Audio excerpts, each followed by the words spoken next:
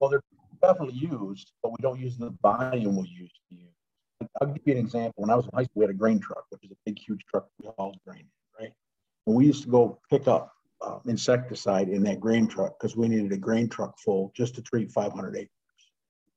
You don't put any pickup. You don't even need a pickup to treat 1,000 acres today. Things have gone. We haven't done a good job always as companies in agriculture of being good stewards and waiting. Their patience tends to wane. So what that because a problem in Europe is a problem in the United States today, right? It's that small of a world. And so as we work forward, we have to work as a community that's really not even in our same community, but all that impacts.